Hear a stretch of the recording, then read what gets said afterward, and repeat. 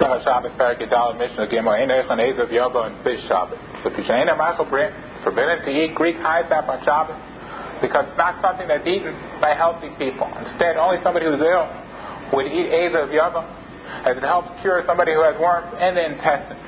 So since healthy people don't eat it, it's not considered a food. Instead, it is a medicine. And the Rabbanan decree that you're not allowed to eat medicine on Shabbos unless you come to crush herbs to be used for medicine, which would be a tolda of token, the secondary malacha to grind. So since it's a medicine, you're not allowed to eat it on Shabbos. But you are allowed to eat yoezer, a type of plant that helps cure worms in the liver. Since yoezer is eaten by healthy people as well, so it's considered a food, not a medicine. And so too you could drink abuvra, a type of medicine that helps cure somebody who drank water that was left open and might have some poison from a snake in it. It's an antidote for snake poison. And since healthy people would drink abuvra as well, it would not be considered medicine, instead it's a food. And you're allowed to drink it on Shabbos, even though the reason you're drinking it is because you want it to cure you. A person is allowed to eat any type of food that he wants on Shabbos, even though he's eating it for medicinal purposes, if it's a food that a healthy person would eat as well. And so too you can drink any type of liquid that you want, even though you're drinking it for medicinal purposes, if a healthy person would drink that liquid. With the exception of made the color. This is spring water that's found in Eretz Yisrael between two palm trees that's drank as a laxative. And so too you're not allowed to drink a kos ikarim, the liquid made from the sap of the tree and from some roots that helps cure jaundice. These type of liquids you're not allowed to drink on Shabbos. A healthy person would not drink them. Now the kos ikarim would help cure jaundice, but it also leaves you sterile, so a healthy person would not drink it. So you're not allowed to drink it on Shabbos to help cure jaundice. But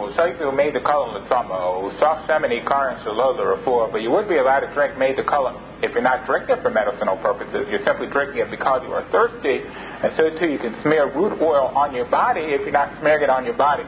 In order to cure you, you're simply smearing the oil on your body to help make your skin smooth. Then you wouldn't be allowed to smear it on your body on Shabbos, since you're not putting it on your body for medicinal purposes. Somebody who has a toothache on Shabbos is not allowed to gargle vinegar and subsequently spit it out in order to help cure his toothache. And vinegar helps with toothache. As a healthy person would not gargle vinegar. The only reason you're doing it is for medicinal purposes. So therefore it's also on Shabbos. You're not allowed to take a medicine on Shabbos if you're not severely ill. But you would be allowed to dip your food in vinegar and swallow your food with the vinegar, with the hope that the vinegar will cure your toothache. And if it does cure your toothache, that's fine. And since a healthy person sometimes dips his food in vinegar, you would be allowed to do so on Shabbos, even though your intent is for the vinegar to help cure your toothache. And so too, you can swallow the vinegar straight up even without food. The only thing that's also is to gargle it and then spit it out. A healthy person would not gargle vinegar and then spit it out.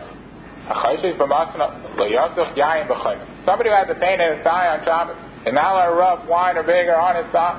As a healthy person would not rub wine or vinegar on his skin on Shabbos. So therefore it's regarded as a medicine and it's also on Shabbos. Below shemen there. So you are allowed to rub oil on your thigh.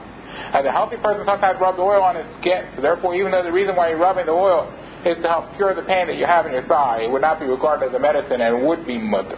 However, you cannot use rose oil to rub on your thigh on Shabbos, as rose oil is very expensive, and somebody who is healthy would not normally rub rose oil on his skin.